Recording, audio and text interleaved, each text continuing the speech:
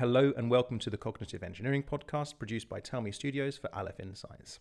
In this series of podcasts, we take a look at interesting topics and discuss what we think they tell us about analysis and decision making.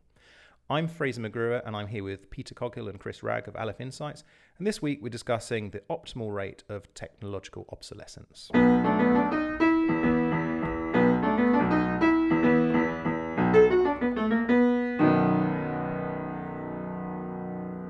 So Chris, this is very much on your mind at the moment. Tell us why. It's because it really got triggered by visits to the hospital I had recently, and I was having my back scanned, and I wanted to get the scans, so I asked for them, and they gave them to me on a CD. At which point I realised I had no mechanism for reading a CD. Nor transferring a CD to any other data storage format. So it got me thinking about sort of technology obsolescence and the fact that it occurs, and we can all the classic one is people thinking about the transition from vinyl to tapes to CDs to iPods and now streaming, and that these things happen, and there's a sort of life cycle to a technology. It comes in, it's new, it's novel, it grows users, and then slowly, you find out what the limitations are in it for some reason, and something new develops, and that's fine, and the rate of change is usually manageable. But I definitely have this sense that when it comes to sort of software technologies, the rate for me as a user, the rate of change in the technology has got beyond my ability to become expert in the use of the thing in the first place, or for it to be useful to me. And so I've got this growing sense that we are developing new technologies, and old technologies are becoming obsolete too quickly for humanity to actually get the most out of the technologies. And I just think that's an interesting feature, and one which... Okay, so presumably you're on the same side of this as, I have Peter. I have a slightly different take. I think maybe Chris has developed a set of ways of going about life, and he's quite happy with those. So he doesn't feel the need to evolve as much. But I think the value in a technology is not just inherent in that technology and that specific instance's use. I think every technology. Consider this a consumer electronics market. When they first brought out USB or a similar standard, in bringing it out and people using it, they've learned a lot about how people want to use electronics, and that informed USB too. So a lot of value in any given technology is in its obsolescence, in what comes after it, is what is learned from it about its weaknesses and about its shortcomings that enable you to make something better in the future. Well, hold on. Making something better, but better for who? If it's better for the users of the technology, I understand what you're saying. The process part of it is its kind of half-life, if you like. Yeah. But what if it's suddenly, as I think Chris is saying, I could be wrong, is saying, well, if that that change in itself starts to become inconvenient to the user? I mean, I think part of the issue here is that the rate of technology change is being driven by people who are using the technologies very frequently. They're developing them and they're testing them with a relatively small pool of people, and there's almost like a relativity to the user and their experience of time with the technology. If you use something all the time, you become expert at it much more quickly and familiar with it much more quickly, and you then like, oh yeah, okay, I've got this. I can use it and I can develop expertise in it, and so something feels old to you quicker than for the intermittent user who might only have used the thing twice before they've got to work out how to use the next new one. And I think those people, those frequent users, are currently the ones who are deciding when the next new new things should come. There's a kind of a class system within technology or something like that. Well, I think that's sort of inevitable, because that's where most of the data comes from that informs those companies which produce new products to go into the consumer market. So they're going to have a louder voice because there's just much more data from them. And I think that the sort of the question that technology companies need to ask themselves is about the utility of the technology itself and where that utility comes from. And so, I mean, if musical instruments changed every 6 months, there was no such thing as a guitar, it was now a 7-stringed instrument.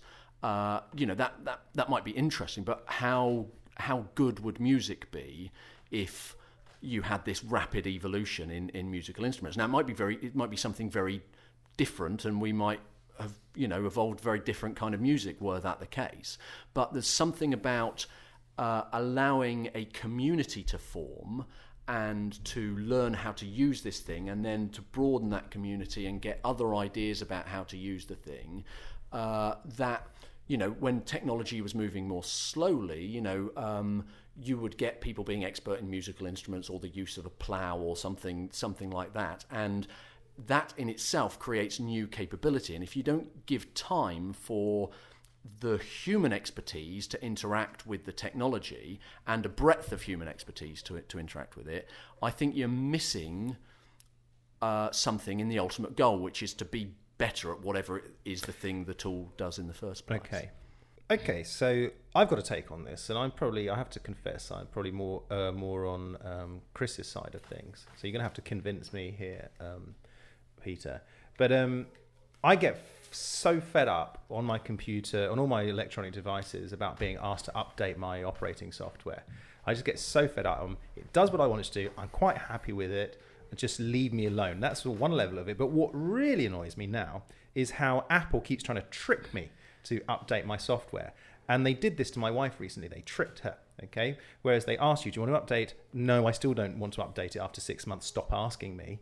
So you say, you swipe right, whatever it is, saying, no, I don't want to. And then it asks you to put in your code to your phone, your passcode. And if you go, oh, all right, and you pass that in, but actually you're secretly, and without realizing it, saying, yeah, no, update to this when I'm asleep tonight if this is plugged into a power source, okay? And so unbeknownst to you, in the morning, you wake up with this new bloody software on your phone. It's taking up more data and slowed down your phone, and I've been tricked into it.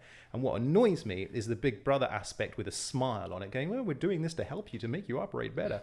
And that really annoys me. That's the first thing I want to say. The second thing is maybe this is proving the Luddite in me, but when you talked about how technology moved more slowly before, is I'm just thinking of the loss. I think there's a loss of something, and so maybe I'm over romanticizing it, but I like the idea of craft, for example, of craftspeople. Of carpentry and all these kind of things, which barely exists anymore, or those sort of skills are not so common as they were. Am I just being a hopeless, dopey romantic? I think you're being a bit pastoralist. I think back in the day, people didn't develop a romantic relationship with their plough. They just saw it as a tool and they just got on and used it. So I think this sort of having lost something is a bit over-egged, but as technology develops, as more and more stuff gets done for us, life generally becomes easier. We can concentrate more on being profitable or having a good time. These desirable things like artisan projects, you can still get people to make you furniture in a traditional way. They become better because you're able to. You don't have to accept shoddy furniture from somebody who just happens to make furniture. You can get the best furniture from people who are very good at making specific types of furniture, or arts and crafts like Etsy, where people make cards and make and knitting and things. I think it's going to be stronger than ever. So it brings about a value that didn't exist before, because before it was just quite functional and prosaic. Fair enough. I accept that. What about Apple trying to trick me all the time into updating? Well, I think you've got yes. So there is definitely going to be an aspect of companies wanting to stimulate the market by making a new thing that is either desirable or you in some way force it on users so that it stimulates further onward sales. But you have to accept that Apple do have their customers' interests at heart in some way, because they trade on their reputation. So if they just allow you to use the same old software with all the bugs and all the security vulnerabilities and don't try to help you take on board the new updates, then you'll suffer data loss and you'll suffer failures that they could have helped you with. So just like the state chooses to educate children, lots of children don't want to go to school, but they don't realise how important it is until they've been at school. So it's like having things forced on you that you don't really realise are a good idea until it becomes too late. Okay, great. It is good for you. But I think there's it sort of, to me, it highlights an interesting separation between the improvement in the capability and the change in the interface with which you interact with that capability. So I feel at the moment both are changing. So if you take the example of a plough, if a farmer turns up and their plough looks exactly the same and it operates in the same way, but it just cuts a much better furrow in some way, then that would be appreciated by the farmer. There'd be, suddenly somehow behind the scenes, my plough has improved. If they turn up and their plough is now, a tractor, and they've no idea how to drive a tractor, they're going to be less impressed. And I think it's getting this separation between, and this is happening increasingly as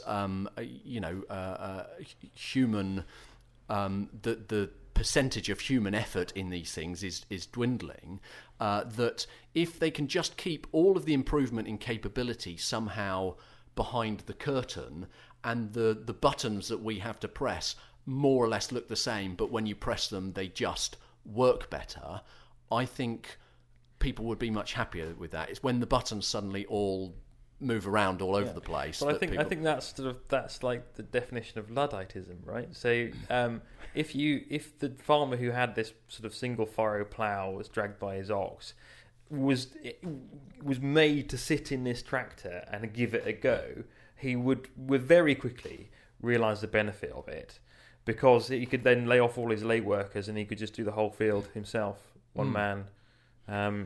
So it's well, I suppose so. That ability. It's what I'm trying to say is, if you could take the ability of a tractor and deliver that capability. I get that, but I think a lot of software companies try to do that. So they try to. So this is where all they these try and make it continual seamless. Updates come from. Is some of these updates will include new functionality that's sort of snuck in there, and they good UI design. You desperately try to minimise impact to the UI, but occasionally, if there's a whole new thing which it can do, you need to provide a new button. Otherwise, people won't find it. It'll never get used.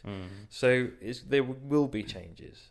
But yes, but sympathetic design and sympathetic change management is very important.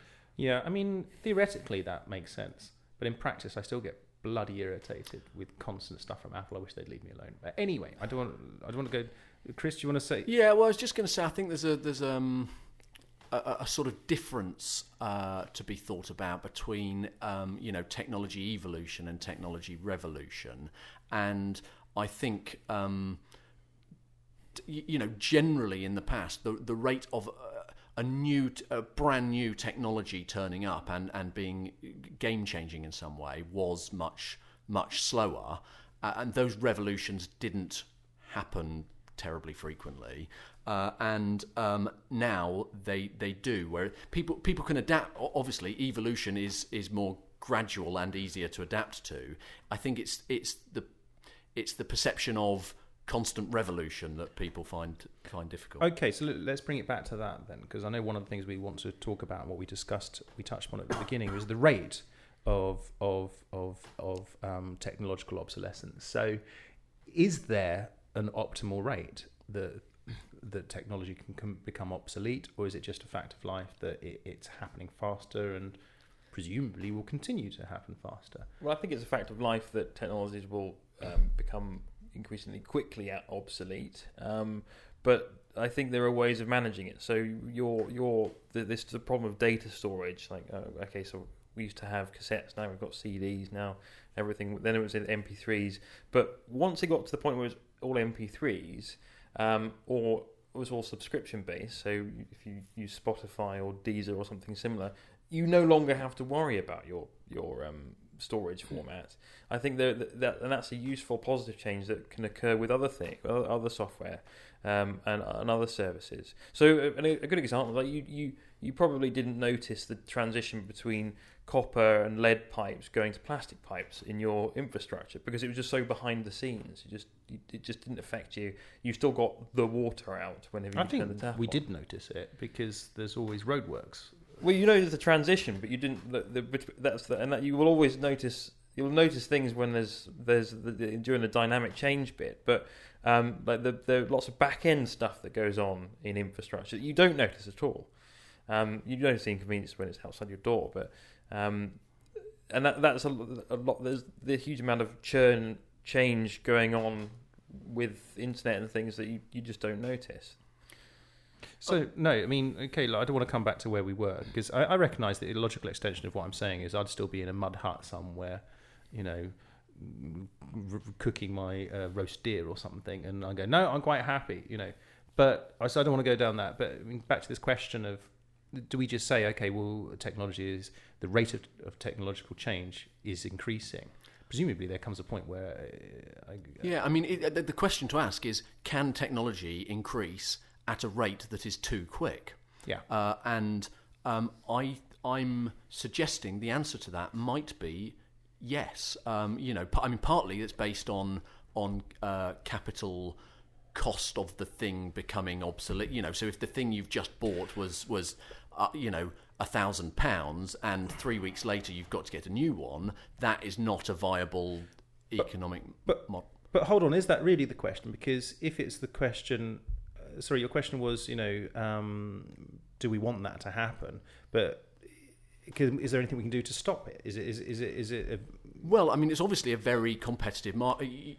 The barriers to producing a new version of something are much less because the product isn't. You're not having to build it in a factory somewhere, and you change all your equipment to build it, because the barriers to changing it and developing it further are less than they have been, and because this is a real focus of economic activity and there's a competitiveness in it, there's no incentive to slow things down, other than the fact that you might alienate users, and there could be a consumer movement to hold on a minute, can we just have this one for 12 months please, without interfering with it, because those other guys over there are changing things too quickly. And I think it would be interesting to see whether because again, the decisions at the moment seem to be being driven by those who are most au fait with the technology and those for whom the transition is least problematic. Will there be a consumer voice that actually gets us to slow down our technological advancement? I think that consumer voice will always be a voice crying in the wilderness, because ultimately companies, whoever's driving the technology, will always be looking at, as Peter said, as a way to ease that change. And there was always going to be a certain element of people like myself going, no, we don't want this change. But whether we want that change or not, or how uncomfortable or comfortable we feel about it or not, is irrelevant, because it's going to happen anyway. Is that just a realist way of looking at things? Potentially, but I think there is hope. I mean, there's in the world we live in today, you can collect together and create collective action to prevent this in a way. So there's nothing to stop you from taking all your iPhones that you collectively whinge about because they change so much, and writing your own operating system for it, or employing people. There's to lots write stopping your own you from doing that. system. But anyway, go on. But yeah, if you found enough people who didn't like it together, you could fund that. And that this happened. One of the reasons that the Linux market is very diverse is because people like one way that it's presented, so they sort of keep that going, even though its original branch goes off in a different direction. So they like the way it looks, they like the way it feels, so they keep that particular branch going, and so it splits. You get two different versions maintained concurrently. So you can do that with phones. I could imagine there might be out there already a version of Android which is designed to be static and very similar, and sort of a very generic version of Android that doesn't change much, but the underlying code is up to date. It's just the UI is different to the base. It just, I always have this fantasy about moving off. I don't know why Wales, but moving off to North Wales and having my own little community there, and just no software updates. Using iPhone 1s and nothing after that. And I say Wales. When I say Wales, I actually mean probably somewhere in the Mediterranean. But anyway, but I think looking at the iPhone though, the iPhone is a really nice example where the really cool bits of technology really in the iPhone is in the interface. It's this little rectangle that has a screen that's touch activated and a small number of buttons around it in different configuration. That hasn't really changed very much. The software, how it presents the information, has evolved, but that hasn't changed. So maybe that sort of interface is going to be endure for 50, 100 years because it doesn't. They've got it right. Well, and of course, this brings to mind the commercial imperative to update and make things obsolescent.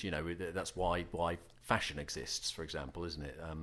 Otherwise, you'd have the same pair of trousers for life. So, there is clearly a drive to sell us things, but equally there is a drive on the part of consumers to be able to use the things, and I think that the balance between those two will develop over time. Okay, I want to wrap up, but before we do, a quick question. Any bit of technology that you miss? So some past technology that you feel quite affectionate about, which no longer exists, or you're quite odd for still using that bit of technology. Take a moment to think about this. Yeah, Chris. So for me, it's the way computer games used to be on a ZX Spectrum, for example, that I have a real nostalgia for the fact that the graphics looked nothing like what they were actually supposed to represent in the games, and yet I feel that made them much more creative and imaginative things than they are today, where I don't play computer games today. Can you give me an example?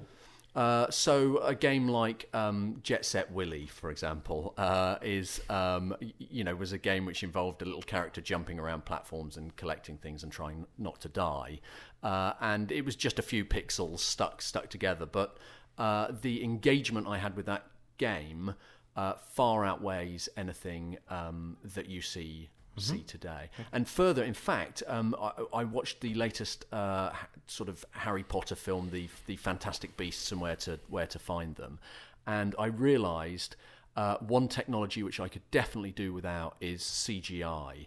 That any film that has a big action sequence in CGI, I might as well just nip to the loo for 5 minutes and come back when it's finished. I just find CGI so boring. I think you need to suspend your disbelief a little bit more, Chris. Just well, that's the problem. You don't have to. It's like here's a thing. But it's too prescriptive, perhaps. Yeah.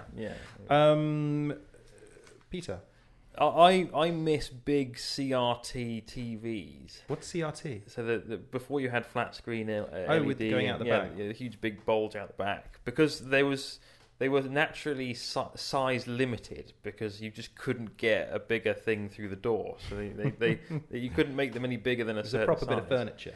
Yeah, because I'm not a big TV person. I like films and I like dramas and things, but I'm not one of these people who has a TV on all the time just in the background. I find that incredibly distracting. And although there's something good about being able to buy a TV of literally any size now. You can pick your size to suit your space. People tend to go for the biggest TV they can get, and having an enormous big bright rectangle in the room is enormously distracting. Right. So these size limited, huge big things in the corner was something I missed. I mean, I can think. I mean, for me, I probably didn't feel like this at the time, but looking back, going back to your example with Jet Set Willy, I remember again on the ZX Spectrum Plus, I think, is, if I remember correctly, to load the game, you had a little tape that you put into a tape recorder that was in the case of the ZX Spectrum Plus attached to the computer, and you had this sort of slightly nerve-wracking minute or two of it making up loading noises, and say 3 times out of 4 it would work, but there would be a 4th time when it wouldn't where you work. were 10 minutes in and it crashed. And so that sort of tense expectation, will it or won't it work? At the time, actually, it was just a pain. But looking back, and I think it's the noises, is the emotional sort of, when I listened back to those noises, which I won't try and do an impression of. But the other thing is, I remember my family had this massive record player, which was a sort of a half record player, half sideboard. And one of the cool things it did was stack records for you, and it did it in some sort of automatic fashion, and that was really cool. But just on the flip of that, one thing I remember coming in, which just, actually 2 things that just blew me away, was one was the first time our household ever had a remote control for the television, okay, and that was just, I felt like Buck Rogers with that, although it led to so many fights between myself and my brother, it's not true, but similarly, I remember the first time when we got a video and played a video, and we were just astonished. We were sort of like going to, it was like going to see switching a light on for a pygmy when we rewound it. And we were watching all these people going fast in backwards, and it was the future. Yeah, there we go. All right, I really enjoyed that, chap. So thank you as always. I'm Fraser McGruer. I've been here with Chris Ragg and Peter Coghill. Thank you for listening to the Cognitive Engineering Podcast. Until next time, bye-bye.